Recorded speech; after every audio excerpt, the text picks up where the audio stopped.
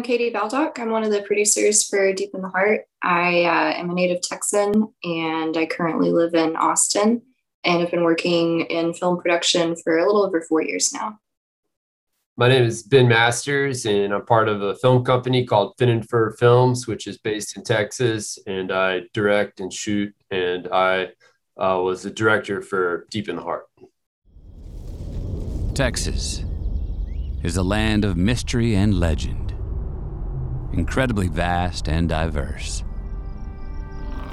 It's where the Rocky Mountains give way to the Great Plains, and where the forests of the Deep South converge with the Blackland Prairie.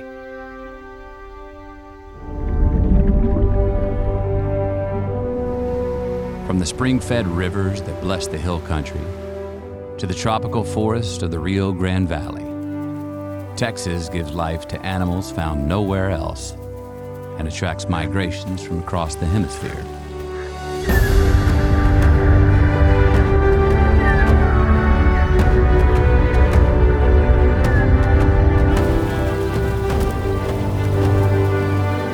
From our headwater springs to the Gulf of Mexico, it is a land sculpted by water, where nature has selected for the most adaptable and to those willing to stake their claim.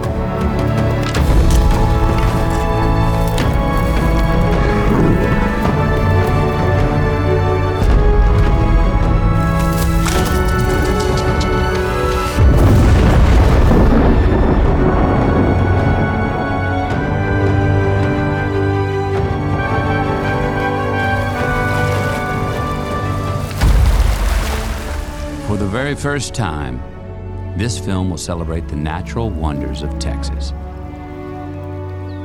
It is a story about tragedies in our past, of recoveries against all odds, and is a call to action to conserve the wildlife and wild places in our home. This is a story for all who love Texas.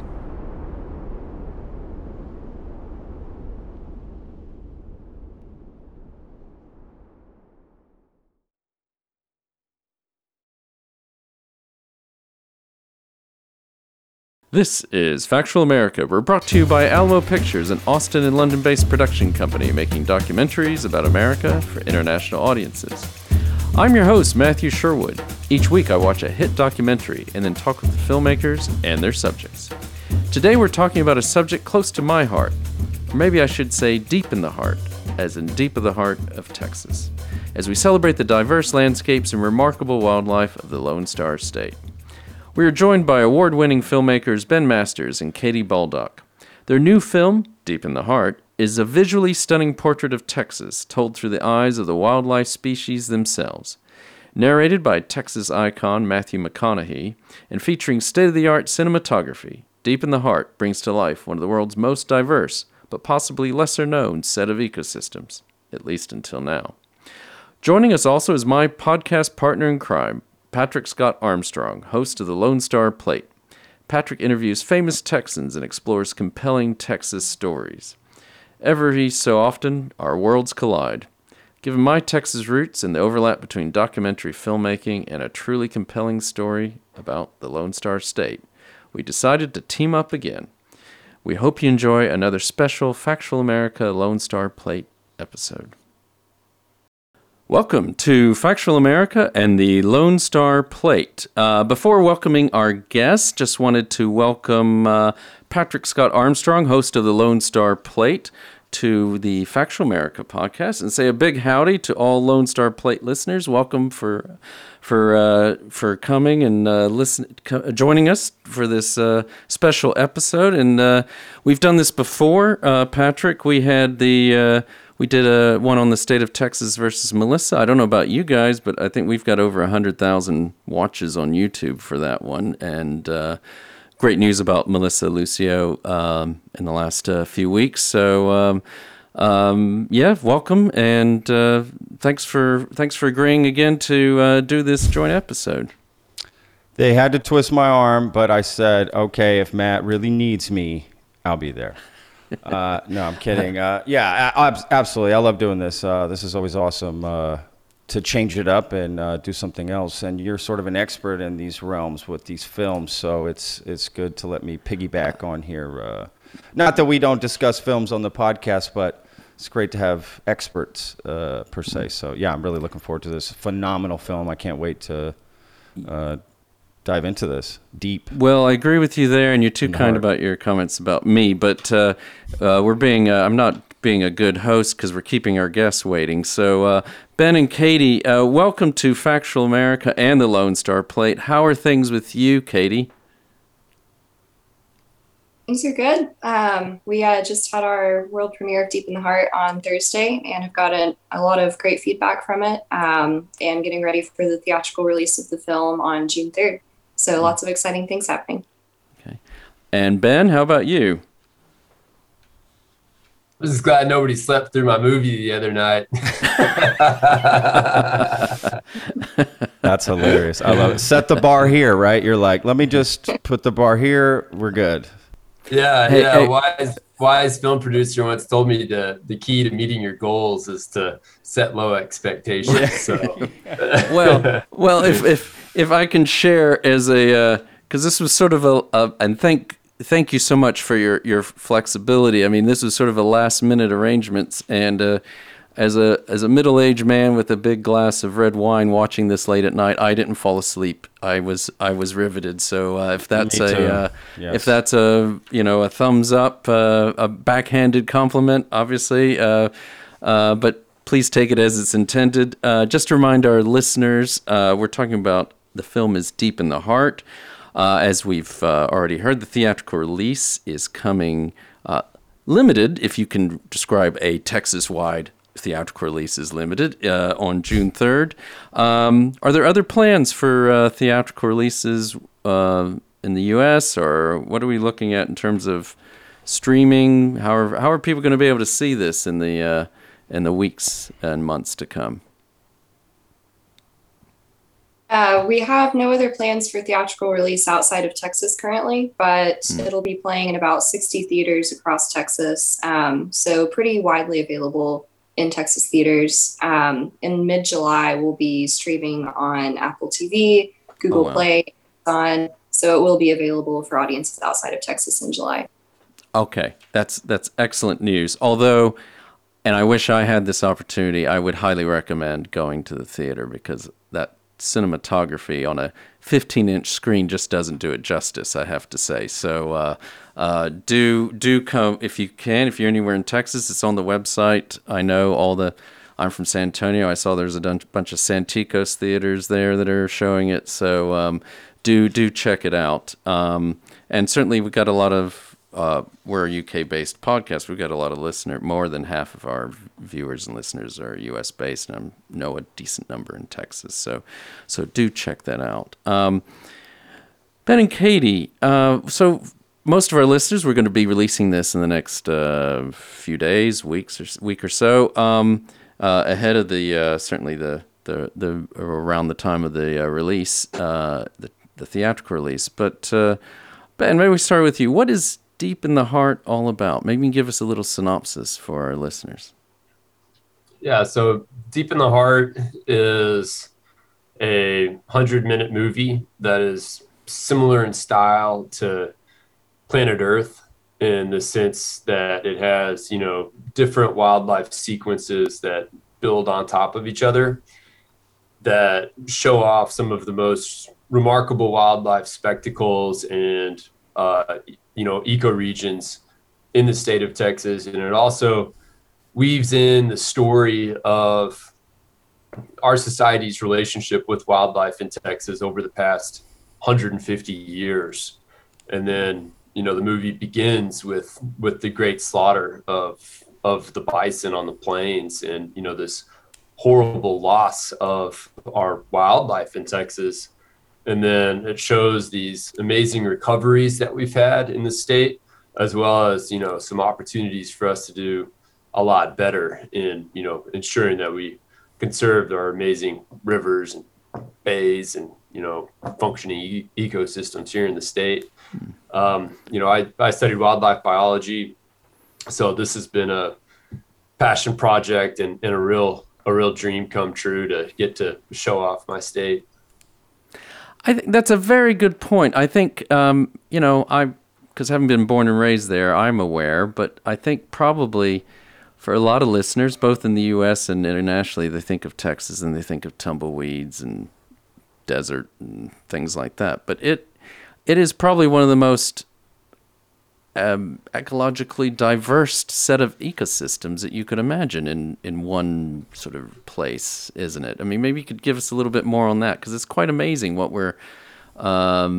you are presenting in your film. You often would have to go around the globe to find these different ecosystems, and they're all in one state, Yeah, if you look at where Texas is positioned, and also it's just massive size. I mean, we have a little bit of the Rocky Mountains out west. We have, some of the swamps and pine forests in East Texas, and then it merges with the Great Plains up north. Then we have this amazing band of hill country, right there in the center with the Edwards Plateau, with this awesome aquifer system that just brings life to like 12 different rivers that then flow down to the Gulf of Mexico into this really elaborate bay system that's protected from the Gulf. That is, just an incredibly rich coastline. And then the southern tip of Texas has more of like a subtropical or Tamaulipan thorn scrub type of ecosystem, where we've got these, animals like ocelots and these tropical species. So Texas kind of has a ton of different ecoregions inside of it, but then it's also situated in the continent to where a ton of our butterflies and bats and birds that go, north to south during their annual migrations, they get funneled through the state because we have mountains to the west and the Gulf of Mexico to the east. So yeah, it's a really cool spot. And, to be honest, I learned a lot about my home state during this production, and it's been a really amazing experience. Yeah. I mean, there's a lot to, and I know we're going to be talking about all these things. You mentioned ocelots. That's one I want to talk about, and the Edwards Aquifer, which is I've been hearing about since I was a little boy. But I mean, how did this idea for this film come about? You don't just, Ben and Katie, you don't just one day say, you know what, I'm gonna do 100-minute nature film on the, like Planet Earth, or do a David Attenborough or whoever. I mean, this is quite a challenging and quite an amazing film that you're bringing to the screen. I mean, how did the idea for this come about, and how do you go about making a nature doc like this? Is that Katie? Ben wants you to answer that one. You get all the tough questions. Well, yes, it really. Ben was the mastermind behind it, but I can take this one. Really, the inspiration for this came a lot from previous projects that we've worked on. One of those being the ocelots. We were filming ocelots for probably a few months before we started on Deep in the Heart. And just the more we've learned about different wildlife species in Texas, different ecoregions, it really brought our awareness that there's a lot of these wildlife stories that people don't know about. And like we discussed previously, there's a lot of misconceptions about Texas, ideas of like what Texas is, that in some cases it's true, in some cases it's not. So we really just wanted to show what we have here and the diversity of the landscapes and the wildlife and the fragility and resiliency of the natural resources that we have.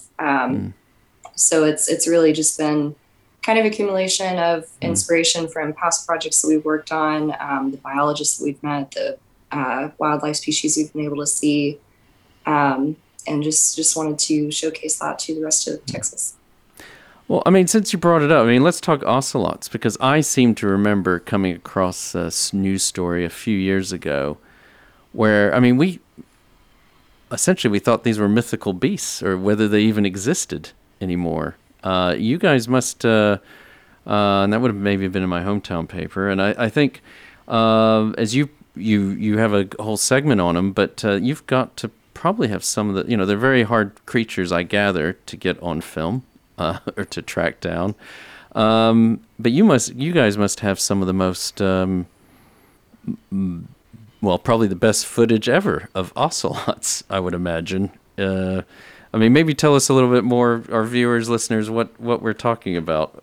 This guy keeps talking about ocelots. What are we talking about here when it comes to this thing? It's another one of these great stories that you interweave throughout this doc.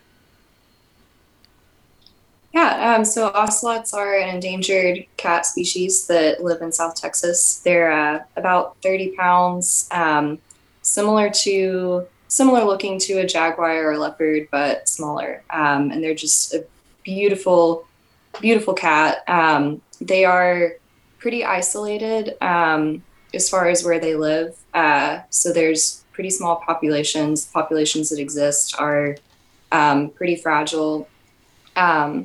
But we started trying to film ocelots about 3 years ago, and really what allowed us to do that is advanced camera trap technology. So because the cats are so elusive and there's so few of them, it's not like filming elk or certain bird species where you can just go out and see them.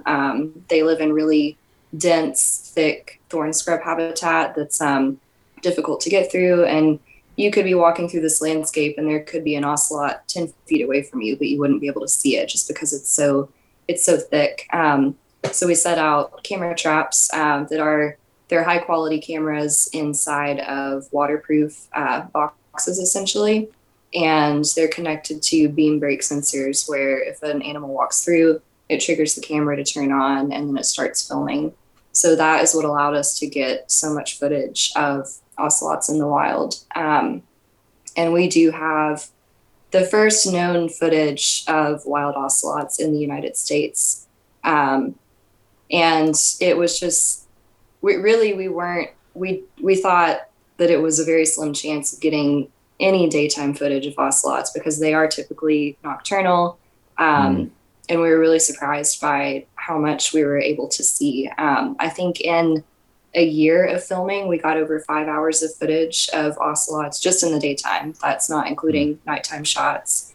They really didn't seem to mind the presence of our cameras being there. And it was just really, really special to get that intimate look into how they interact with each other, how a mother interacts with her kittens and teaches the kittens how to hunt and provide for themselves. So that was a really, really special opportunity for us. Well, let me jump in real quick here. Yeah, go ahead. This leads me to a great question. So, I'm curious what animals you could be the most open with filming, and what ones you had to be the most secretive with. So it sounds like ocelot were some of the ones you had to sort of we got to be out of the picture here, per se, no pun intended, to get them in picture, I guess. So, yeah, what sort of other animals you could just be more free with the camera, right? And some you got to be sneaky with? Curious. Ben, or Cav, sorry. Yeah, so one of the things that we wanted to do is to show about 12 different species that were each in a different ecoregion in Texas. Sure. So a lot of it was figuring out kind of where to film, and then to also find an animal and a behavior for that animal that represents something larger than itself. For example, the alligator gar that we filmed on the Trinity River.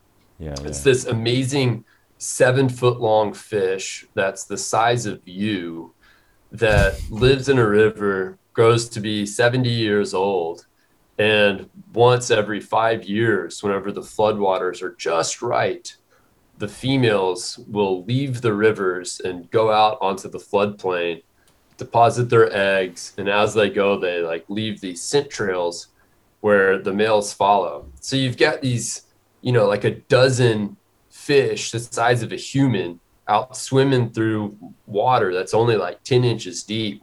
Just this amazing behavior. And it's cool by itself, but it also speaks to the importance of healthy rivers and how, those naturally occurring floods are really important for our native fish to have their reproductive cycle.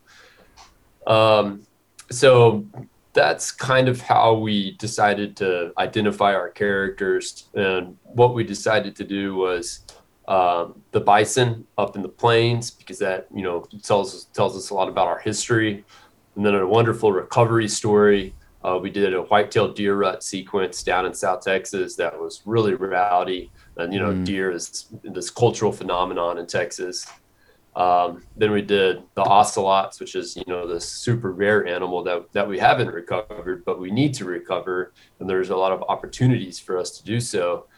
And then we tried to shine a light on some of our more elusive and crazy animals, like the blind catfish and the blind salamander, which are literally found below my feet right now in the aquifer, down to like 2,000 feet deep in this subterranean world in which we know very little about. Wow.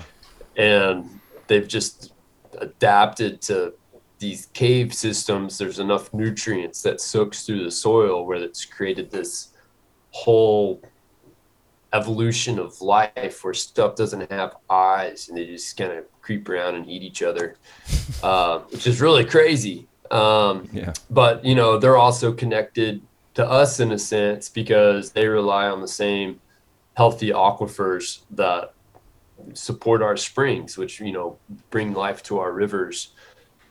We did a very intense sequence on Bracken Cave, which is the largest bat cave in the world.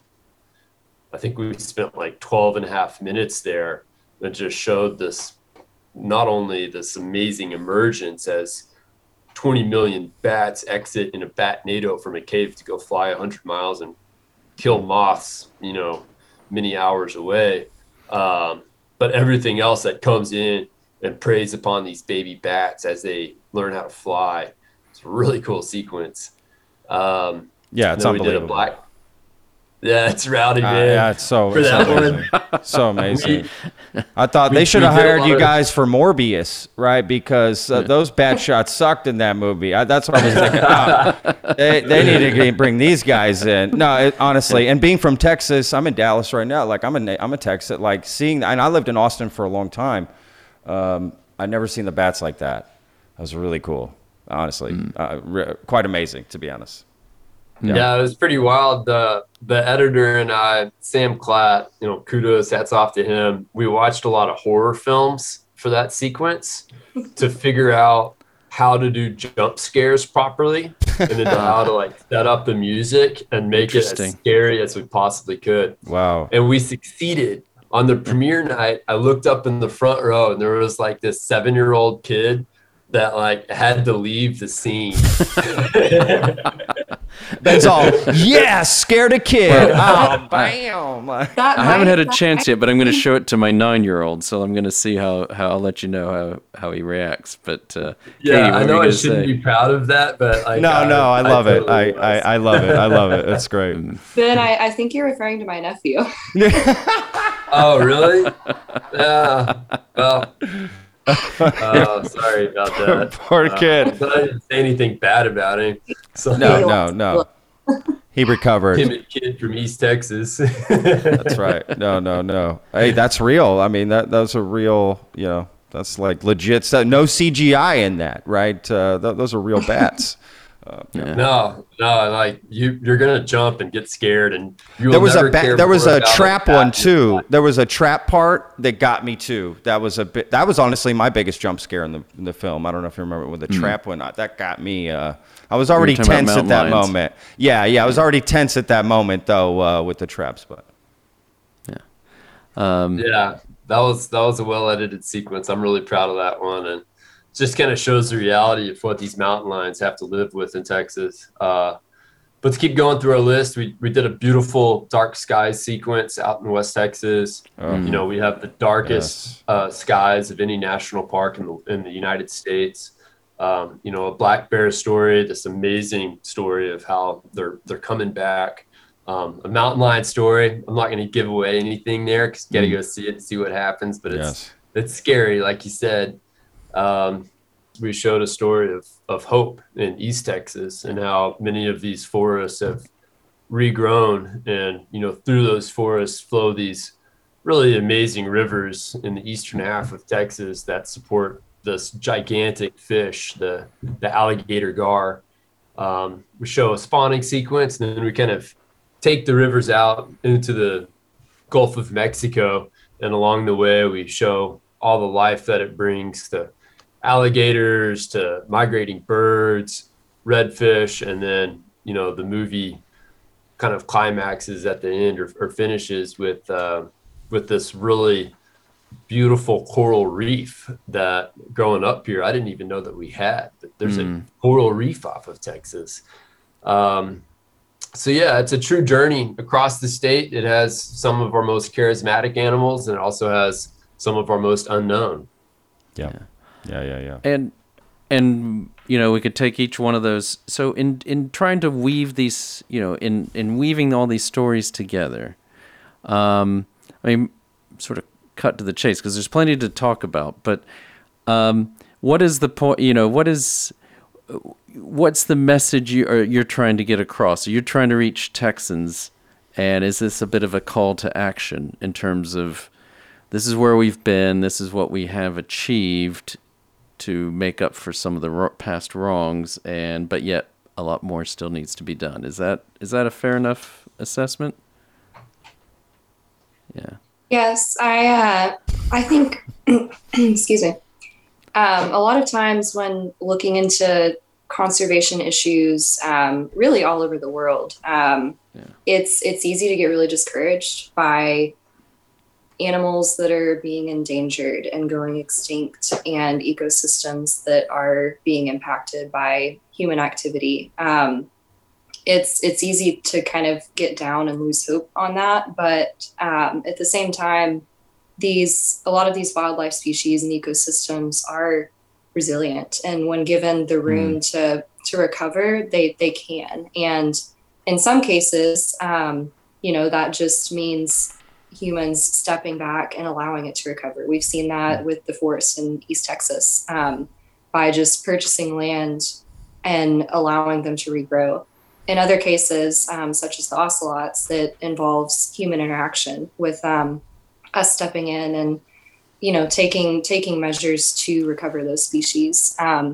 But regardless, there's always stories of hope, and that's what we hope to show with this film is that yes, there's a lot of work we have to do, and there's a lot of problems that we have to solve, but there are people and organizations that are working on doing that. And there's a lot of actions that people can take both in large and small ways to contribute to that recovery. I think your website certainly has links to many of these organizations, but do you want to, at the risk of leaving someone out, but maybe give some more shout outs to some of these people? Because how important were they in the making of this film? A lot of the organizations and biologists were critical in the making of this film, whether it was donating money or giving us land access or providing information. One example is, again, back to the ocelots. The population that we filmed in South Texas is on private land. And we had access to, it's the East Foundation. They're an incredible organization that works with ranchers in South Texas to show that you can have private land and ranching and still be stewards of the land with benefits to wildlife. So East Foundation, Cesar Kleberg Wildlife Research Institute in South Texas, both were really critical in helping us get footage of the ocelots. And just examples like that all across the state. The Nature Conservancy in West Texas, their property is where we filmed mountain lions.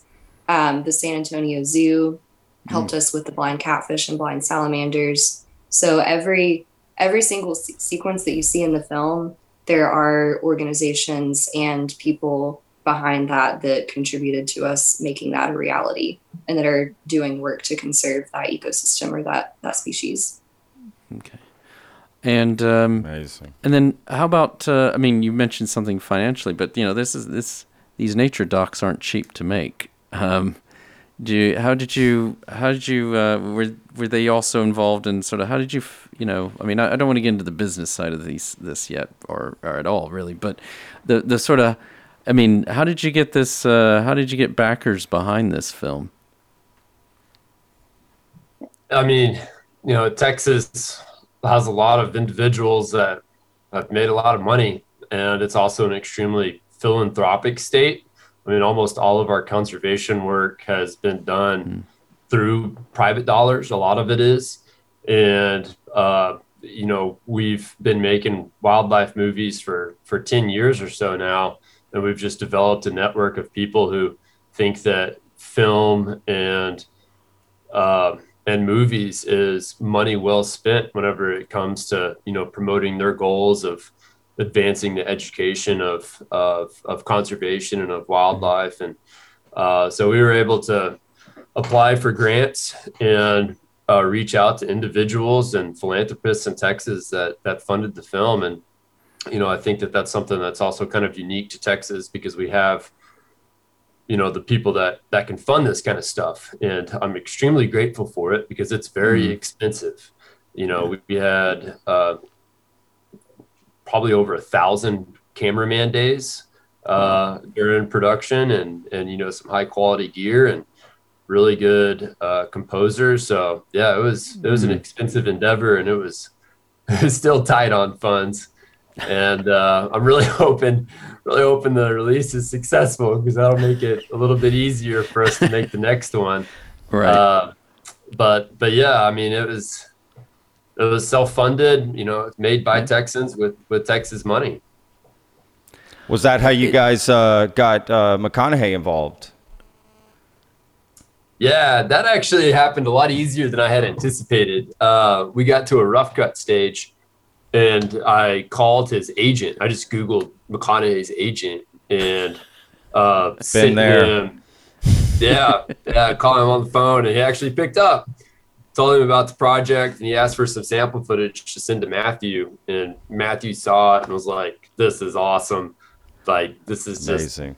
bleeding Texas. I want to be a part of this. Yes. Excellent. And he delivered a phenomenal performance. Oh, He's you so kidding good. me? So good. So he really makes it's really an integral part of the film. Not that the visual part isn't, but his narration really does add. Plus, people know, right? He is a true Texan. He loves Texas. He cares about Texas. Like, it's a perfect match. It really is. Yeah, he's amazing. Even a nice little dig at Oklahoma in there. Yeah. I saw it. Movie. I saw it. I thought, yep, perfect. Yeah, there's no look. That's what we do here in Texas, right? We always. What's the best thing about Oklahoma? It's close to Texas. That's that's it. So look, I get it. No, I loved it. Yeah, he added such a great element to it. What was his narration? Okay, so you had already shot some stuff, brought him in afterward. Did he narrate with a finished rough cut sort of thing? That sort of style, like, or did he help with his narration, then help the edit somewhat, if that makes sense? Like, help direct the edit. It was a dance. Yeah.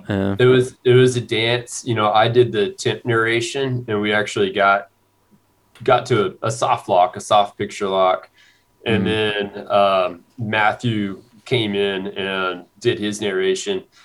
And what we discovered is Matthew's voice is it like almost has a melody to it, where he strings together a complete thought almost as one, and it's very legible, and it has just like such an iconic, beautiful voice. Oh yeah.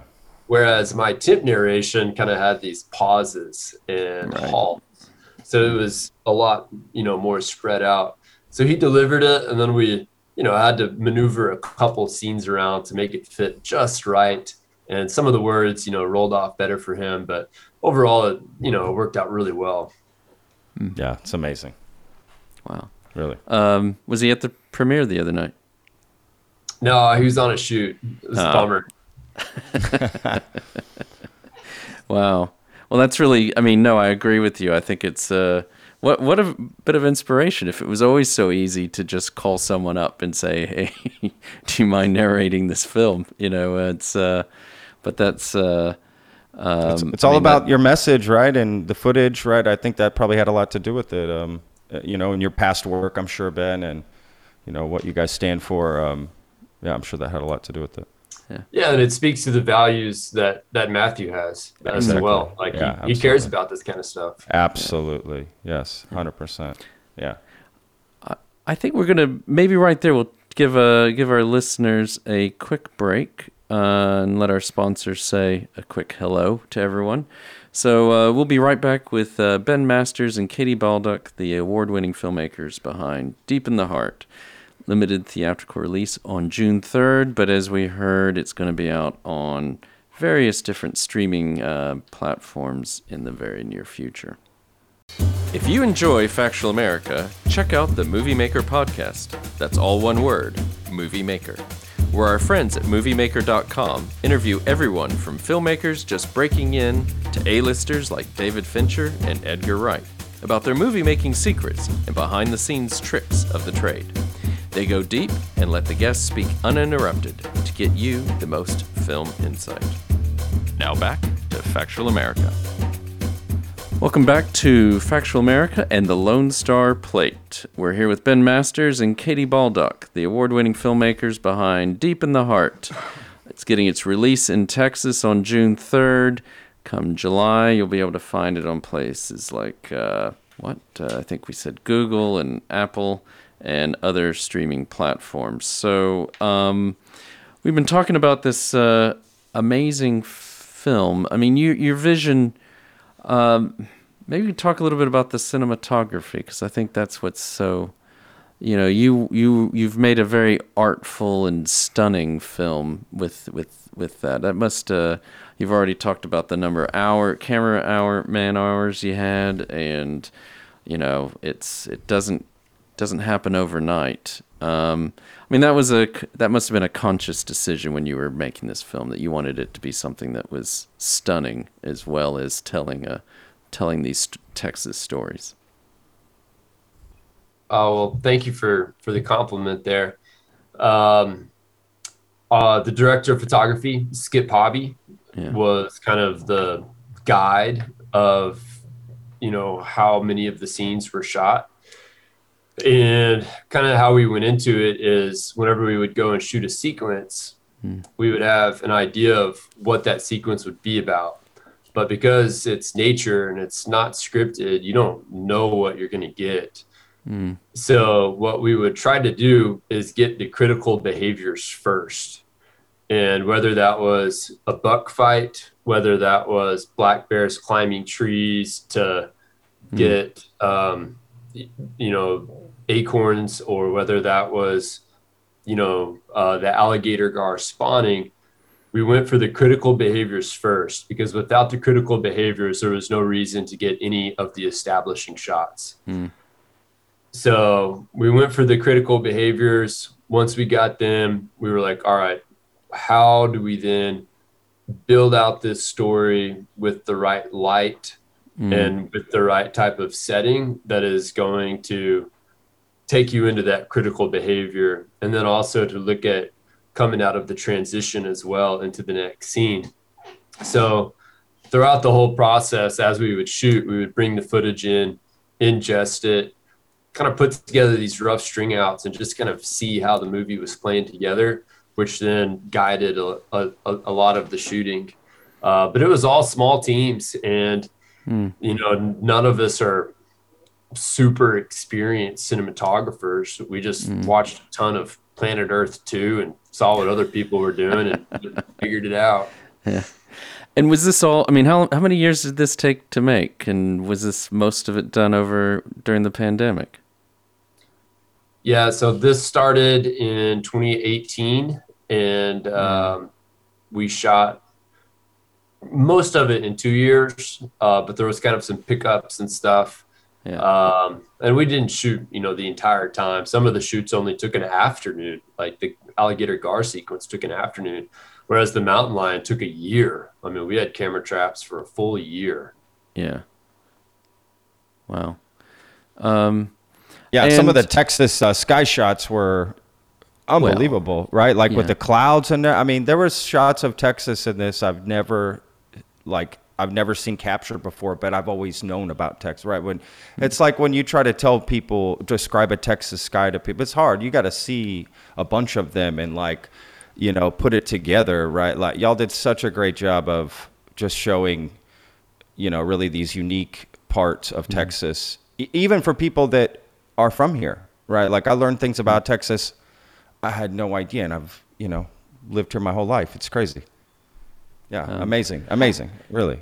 I mean, if you've never been out to Big Bend and seen how dark the skies are, you really don't understand it or comprehend it. I grew up in East Texas, and we have dark skies there, but I'd always heard about dark skies in Big Bend. You can see the Milky Way, and you don't fully understand it until you see it. Yes, I agree. Yes, absolutely. Yeah, it's a beautiful part of Texas, Marfa, that area too. Yeah, absolutely. Y'all did just such a great job of capturing, again, parts that a lot of people go out and capture, but I don't know, just the way y'all shot it. It was a great question, Matt. I've seen The River and the Wall, and you had similar. Was Skip and Hobby involved with that as well? Because that you had some similar, similar. I mean, it was very evocative. I mean, I remember commenting because just so you know, back when we first got started, one of the first films we did was The River and the Wall. That one of our illustrious sponsors talked about, who's also got Texas connections. And I remember thinking you could actually, I could feel the heat coming off of one of the scenes when you're filming out in West Texas. So, what's your goal? You want people to come out of the theater, Texans to come out just inspired, right? And what can we do? Because I think you made a very good point, Katie, and something that Patrick and I were discussing beforehand. And we've, as you know, we've on Factual America, we've had a few now of these nature docs, and they run the gamut. And certainly, not long ago, many nature docs were all trying to scare the hell out of us, and maybe rightfully so. But we know most people, when you scare them and shock them like that, they basically kind of go comatose and go into a bit of state of inaction. And certainly, you're of a generation now of filmmakers who are making these films that are actually saying, wait a minute, okay, there are challenges, obviously, but there are solutions as well. And there are things we can do. And yes, sometimes we take steps forward and sometimes we take steps back. But on the whole, if we all get pulled together, and there are things that we can do, whether we're part of big organizations or, I think, as Ben was saying, in Texas, which is a very interesting point you're making, that how much of this is done through the private sector. What do you want to have? What do you want this film's legacy to be? Yeah, I think it's a tricky balance to reach between highlighting the urgency for action without making people feel discouraged, and, a good balance between doom and gloom and hope.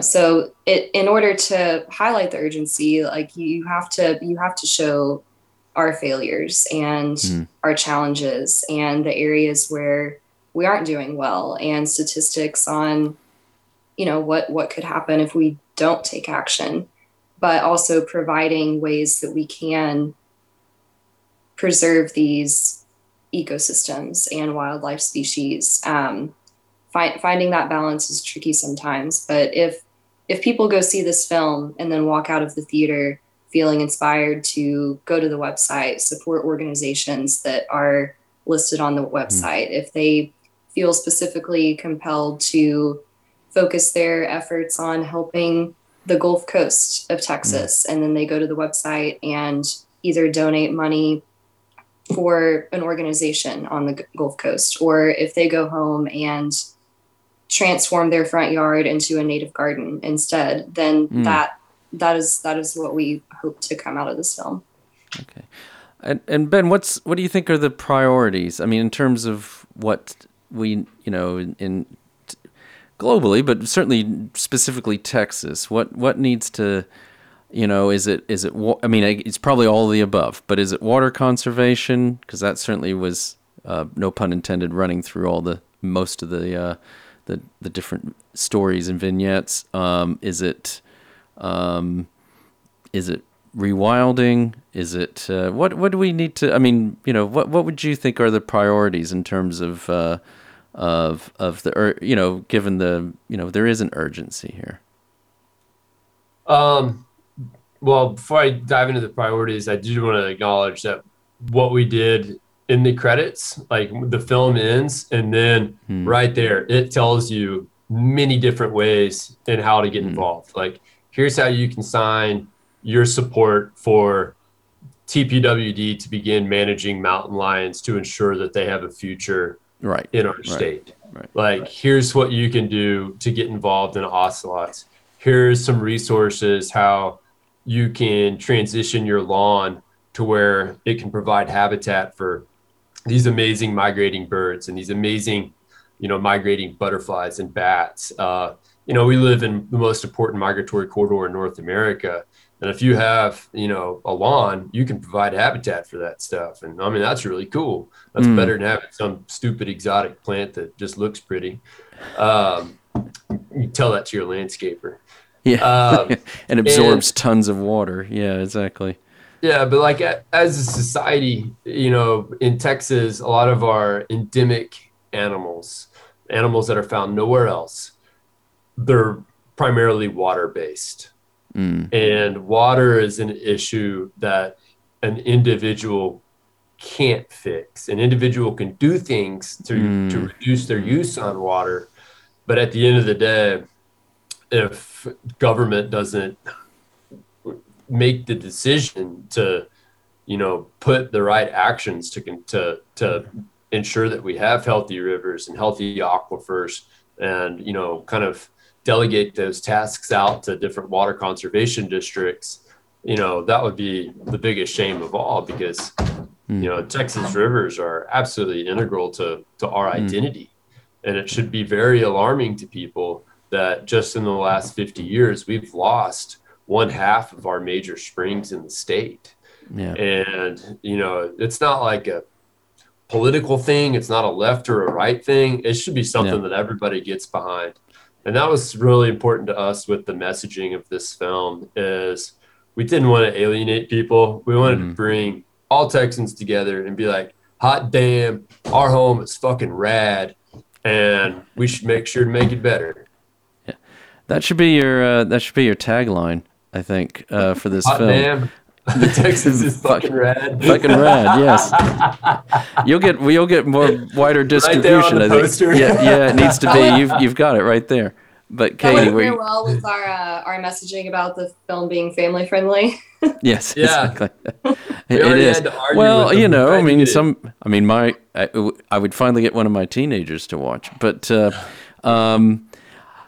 is, I think, and that's a very good point too, because one thing I haven't done, I have a family, and I do want to, and I know Patrick's got some nephews and stuff. I do want to sit down and watch this with them, because I think it's a great film that they will really appreciate, especially since they haven't grown up there. But this water thing's interesting, because I'm of an age. When I was a little boy, all we heard about was it was absolutely verboten. You could not build on the recharge zone for the Edwards Aquifer.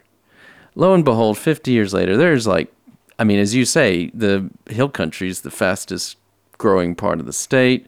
There's buildings. Many of the people who are going to be coming to see your film live in the recharge zone now, and in subdivisions and developments. And, is that... At the same time in the film, you mentioned that a lot of areas have now been protected. I don't know if that's through Nature Conservancy or which is a great organization, or how they've done it. But is this is the water issue? You've mentioned it's a big one. It certainly is the big part of this Texas story. But is that are there anything? Is there anything specific? Is there any legislation? Are there anything that's going to be happening in terms of protecting Texas's water? There's a lot of stuff that happens every single day with Texas water, and some of it's voluntary. It's not regulatory. Actually, a lot of it's voluntary. One of the organizations that is supported in the credits is Texas Water Trade. And what they do is they take a look at who has the rights to water, and they figure out ways to buy those rights, and then, either put them back into the river or put them back into the aquifer. And whenever you take a look at something like Austin and Barton Springs Pool, think about what that does to the economy and to the culture of Austin. Like if it was needed for them to raise, $100,000 to buy the water rights that were critical for that spring to flow, it would be a no-brainer.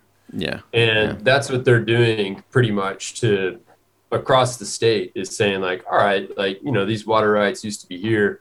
Let's buy these water rights. And if that brings fresh water into the Gulf, then that's going to provide, this economic benefit for recreational fishing and shrimping and Gulf coastal tourism. So they're just shifting these things around and working with the system that is, because it's Texas. Regulation is a bad word, and it's just important to know the landscape that we're working with. And but yeah, I mean, I was super inspired. I mean, across the state, everywhere we went, we found landowners and a lot of private folks doing stuff, as well as like public and private-public partnerships. It's a great time to be in conservation, because you can actually do something, and there's plenty of opportunity. Yeah, I think that's what struck me too was we used to hear that C word doesn't get used that much anymore in some ways. We always hear about the environment and things, but conservation it's almost a sort of a I don't mean in a bad way. I mean, it's kind of almost an old school way, but I think it's probably a good way to approach this. Used to hear a lot about fishermen and different hunters organizations and all working on these sort of things and trying to preserve nature for future generations. I mean, what about farmers and ranchers? Are they, I mean, I don't want to make too much of it, but are they slowly coming on board as well? I know you mentioned some of the ones in South Texas with regards to the ocelot, but is this something, do you sense I mean, I guess what I'm getting at, do you, and I'm not trying to give farmers and ranchers a bad name, believe me, but do you sense, I think generally, is there kind of a sea change? People are realizing that actually it is in our interest to preserve, to ensure that we have the water that we need. I don't know if any of these springs can come back, but to have those all come back into action. Yeah, I think so. Certainly. Again, we filmed across the state, and now we have the technology and we have the tools to where if a rancher wants to replant in native grasses, they can do that. Like, we've figured out how to propagate it. We figured out how to, bring these prairies back. And I think that there's tremendous interest across the state from different private landowners who really want to take as good of care of their land as possible. And they get it. Like, Texas is really, really special. And to get to own a piece of that and to steward a piece of that, the people who have that opportunity, they take a lot of pride in it. Yeah. So basically what we're talking about is rewilding the state, isn't it? Yeah, I mean, I think some stuff already has been rewilded extremely successfully. If you look at white-tailed deer, right, 100 years ago there was fewer than 100,000. Today there's 5 million. You look at turkeys, you look at desert bighorn sheep, you look at bison, you look at pronghorn. Yeah. There's a lot of success stories in Texas, and there's obviously some spots for improvement. The ocelot, we've been dragging our feet on doing reintroductions there, but we definitely need to get some more ocelots on the landscape. Mountain lions, they should be managed with some degree of regulation just so we don't lose that species from Texas. It's so important to our identity, and the current regulations are just from a bygone era that need to get updated. I mean, I just think how many Texas high schools have cougars as their mascot. I mean, I think that enough should be enough to keep, to get a change there. So an interesting statistic is in the top 10 mascots in Texas, the Panthers, the Lions, the Cougars, and the Wildcats are in the top 10. So, I mean, it's a part of our identity, and it's bullshit that somebody can go out and trap a cat and just leave it in a trap until it dies from dehydration. That's crazy. Yeah, I mean, as you say, I thought that's something we'd left behind many, many years ago. Like, what can restaurants, and I come from the restaurant industry, what can restaurants do to sort of help with this? What they provide, right, to the community creates demand, right, and that trickles down, which leads to this. So has that ever been thought of, or I don't know, any plans for that? Anybody? I mean, that's not something we go into on the film, but really just being conscious on the ingredients and where the food comes from and how it's sourced, and as far as getting produce from local farmers, and being aware of where the meat comes from and how it's raised, and there's definitely things that the restaurant industry can do, but it's not something that's touched on in the film right now. But absolutely.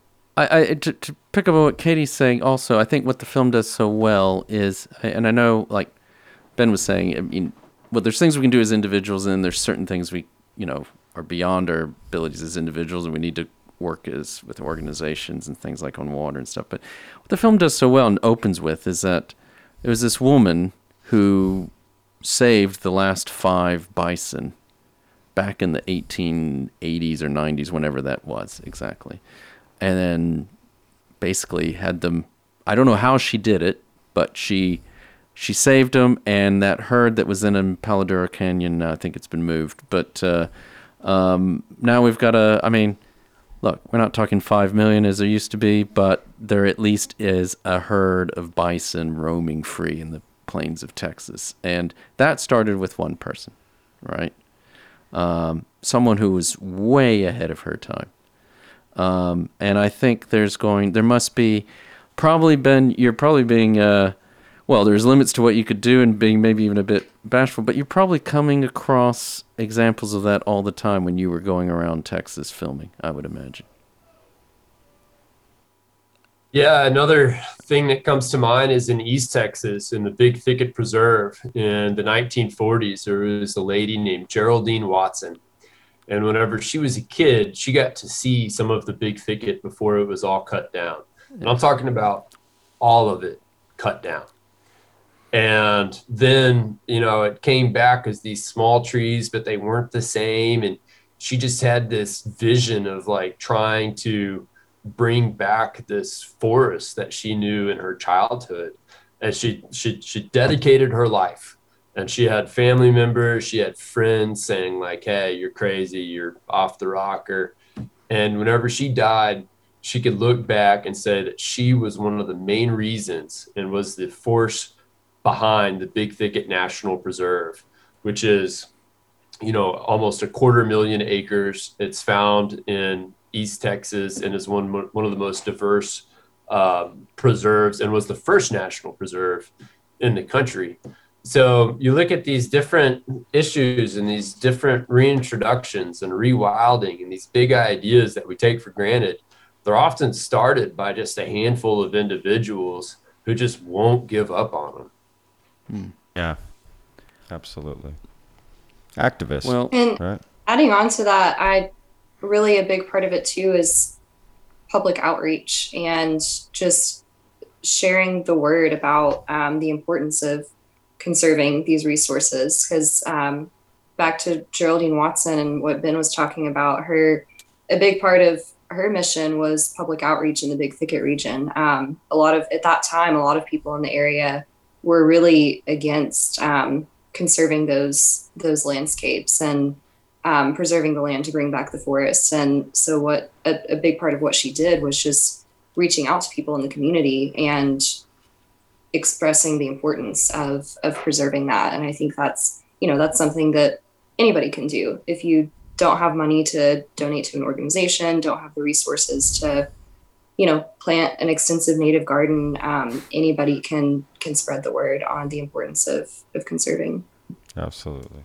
Well, thank you for the job you two are doing for spreading that word. I think it's as someone I'm not privileged to live in Texas at the moment, but I certainly have a lot of fond memories of going fishing and going for hikes and going trips to the Big Bend and all these things. And I think it's it captures a something that I think is, like I think I said, we said at the top. I mean, probably many people around the globe, or even within the U.S. or some even within the state of Texas, do not appreciate the diversity and the various ecosystems that the state has, and a beauty that it has that is very unique, I would say. We've already talked about there's going to be a bit of a wider release, but what are the further plans for this film? Once you've got the release in June, wider release streaming on July. It's just to continue spreading the word. Is that the plan? Yeah, we're going to keep spreading the word, and we've broken down the film into shorter segments to, live as standalone pieces and to give to the different organizations that helped us put it together. And then each of those segments is also going to have, or already has, a curriculum guide so that teachers have the resources to, show their kids, like, this is a bison, this is the history in Texas, This is how it works in that part of the region. So yeah, trying to get as much good out of the footage that we can. That's awesome. Okay. Wow, that's so cool. And I know Patrick on his site, we'll do it on ours as well. We'll have in the show notes, certainly we'll have links to the website and these things. So oh yeah, of course. I've had a look around. I highly recommend everyone have a look at the website. And yeah, there's all these great resources, all these great organizations. Whether it's ocelots or Guadalupe bass or whatever it is that tickles your fancy, there is some organization that you can reach out to or support if that's something that you're able to do. So I do highly recommend besides watching the film, watch the film and then go to the website and do what you can. Ben and Katie, you've collaborated on a few films now. What's next for you? Are you able to think ahead that far? I mean, are you still really focused on this film? But what are any new projects coming in the works? Well, I think we're far from done, but we're not.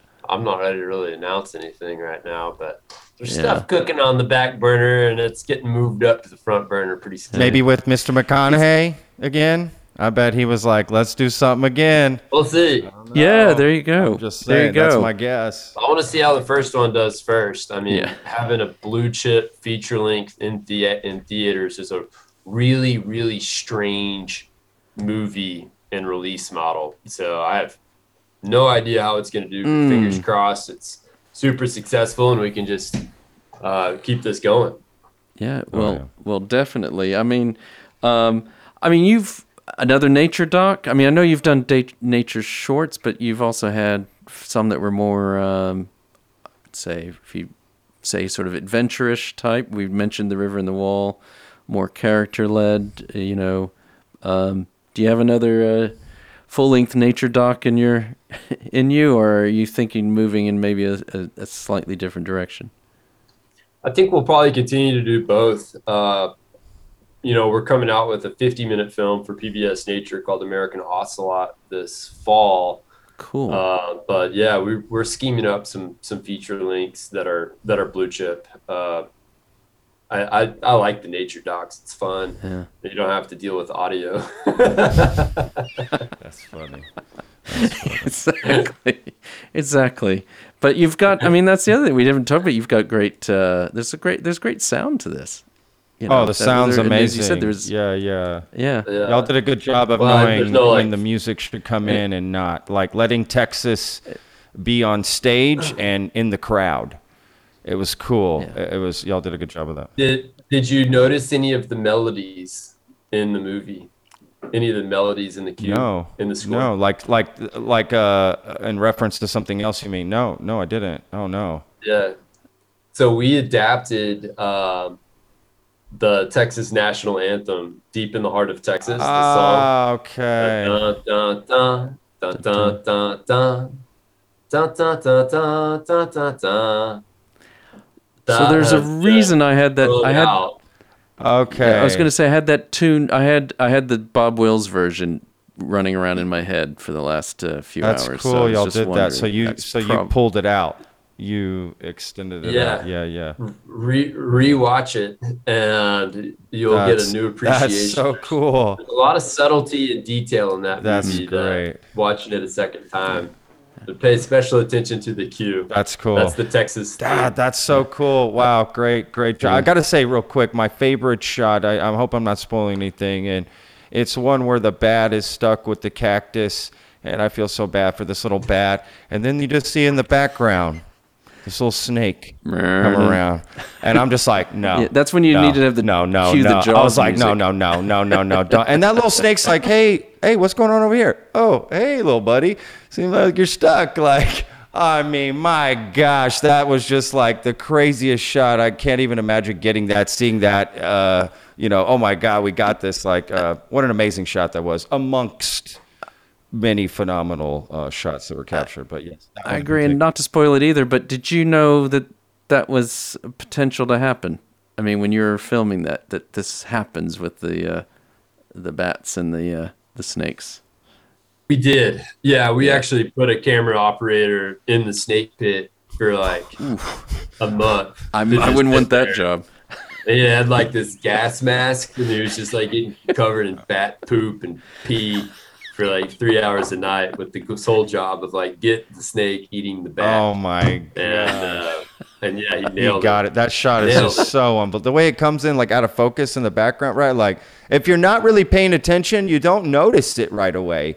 That's what's cool about it's representative too, right? Like that shot was my favorite. Yeah, it's a great jump scare. And like you don't see it coming. You're like, oh my God, no! That was me. I'm not gonna lie, man. I actually shed a few tears watching the film a few times. My heart goes out to these animals, to be honest with you, and seeing some of the shots y'all captured. Just seeing the bear. Again, I don't want to give anything away, but noticing that. Right, it's got 3 limbs, right? It's walking around thinking, I already know there's a backstory, right? You don't even need to tell me. Just that shot alone tells me, wow, this bear's had a history. And man, that bear got me. I'm not gonna lie, that bear living right here with me. So these I mean, I think we're starting to come to the end of our time together. But these narratives, it's when you're filming with people, you do observational docs. You also don't know what you're going to get. But that's the same thing here with these animals. You've just got to let the cameras roll, and then once you've captured it, that's when you've got these stories. Whether it's the mother ocelot or the bears or the mountain lions, is that right? Yeah, it's getting the right behaviors and then working with what you have in the edit room in the writing, because there's no reason to write the bat is struggling as the snake comes around, and like you can see that. But so a lot of the writing, it was setting up a scene that then allowed the viewer to have the necessary information that they needed for the visuals to then make sense. And we tried to strip the writing down to as minimal as we could, and just let the animals, and then for the emotional stuff, or for like the prime emotions, it was largely done musically, and the score is just gorgeous. Our composer just really did an amazing job.